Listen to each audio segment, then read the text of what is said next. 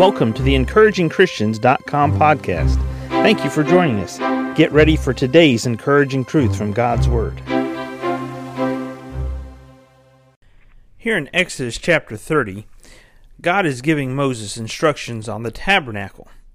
In verse 6 he says, "And thou shalt put it before the veil that is by the ark of the testimony, before the mercy seat that is over the testimony, where I will meet with thee." And again we see down in verses 35 and 36 as he continues on with the instruction, he says, "And thou shalt make it a perfume, a confection after the art of the apothecary, tempered together, pure and holy.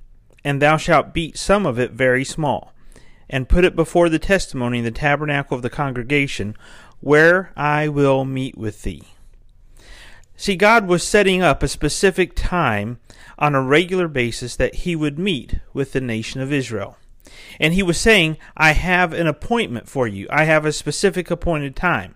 Now here, God was going to be meeting with Israel at the tabernacle for the daily sacrifices in the morning and in the evening. But here, in these specific verses, he uses this phrase, where I will meet with thee.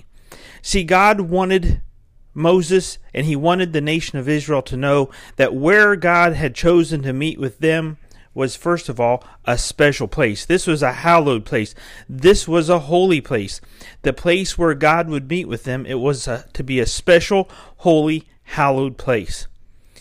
You remember when God met with Moses out in the wilderness, and Moses was tending sheep, and he saw this bush, and the bush, it was burning, but the bush was not consumed. And Moses, he was curious, so he went over closer to the bush. And the word that God had for him was, "Take off your shoes, Moses. The place whereon thou standest, the place where I am meeting with you, is holy ground. It's hallowed ground." Did you miss your daily appointment with God?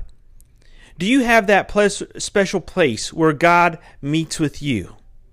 Do you have a place where you go specifically to meet with God? A place that's separated from others. You go there specifically to quiet yourself, to quiet your soul, to get away from everything else, to turn off the cell phone, to turn off the television, the radio, the music, the computer, and you go meet with God. It's a special place. It's a holy place. It's a hallowed place. It's the place where I will meet with thee, is what God says. It's the place that God wants to meet with you. But down in verses 35 and 36, God was talking about specifically having a perfume scent there. It was not only a special place, but it was a scented place. Where God said he would meet with Israel, it was a holy, hallowed place. It was special, and it was also a scented place. It was somewhere that as God and his presence would meet with the nation of Israel, there was a special scent. There was a perfume. There was a special odor. It brought back good memories every single time they met. It was a scented place. When that perfume hits the nose, it brings back that time when you were on your first date with your love. It brings back that first time that you walked down the aisle, the only time you walked down the aisle with your lifetime companion. It brings back the memory, the first time you met. Do you have that place where you and God meet? A lot of people will go back. They'll renew their vows after many years of marriage, and they'll go back to that place where they vowed that vow, that special place, that holy place, that hallowed place. Have you been meeting with God in your special place? Has it been a place that has brought back the scent of many wonderful memories over and over and over because it's been a place where you and God meet? See, God said to Moses for the nation of Israel, "The place where I will meet with thee." You know, for Adam and Eve, it was a garden.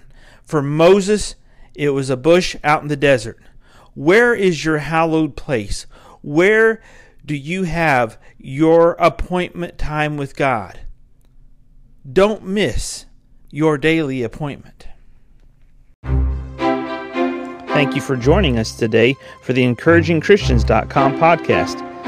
Please explore our website for more encouraging truths from God's Word.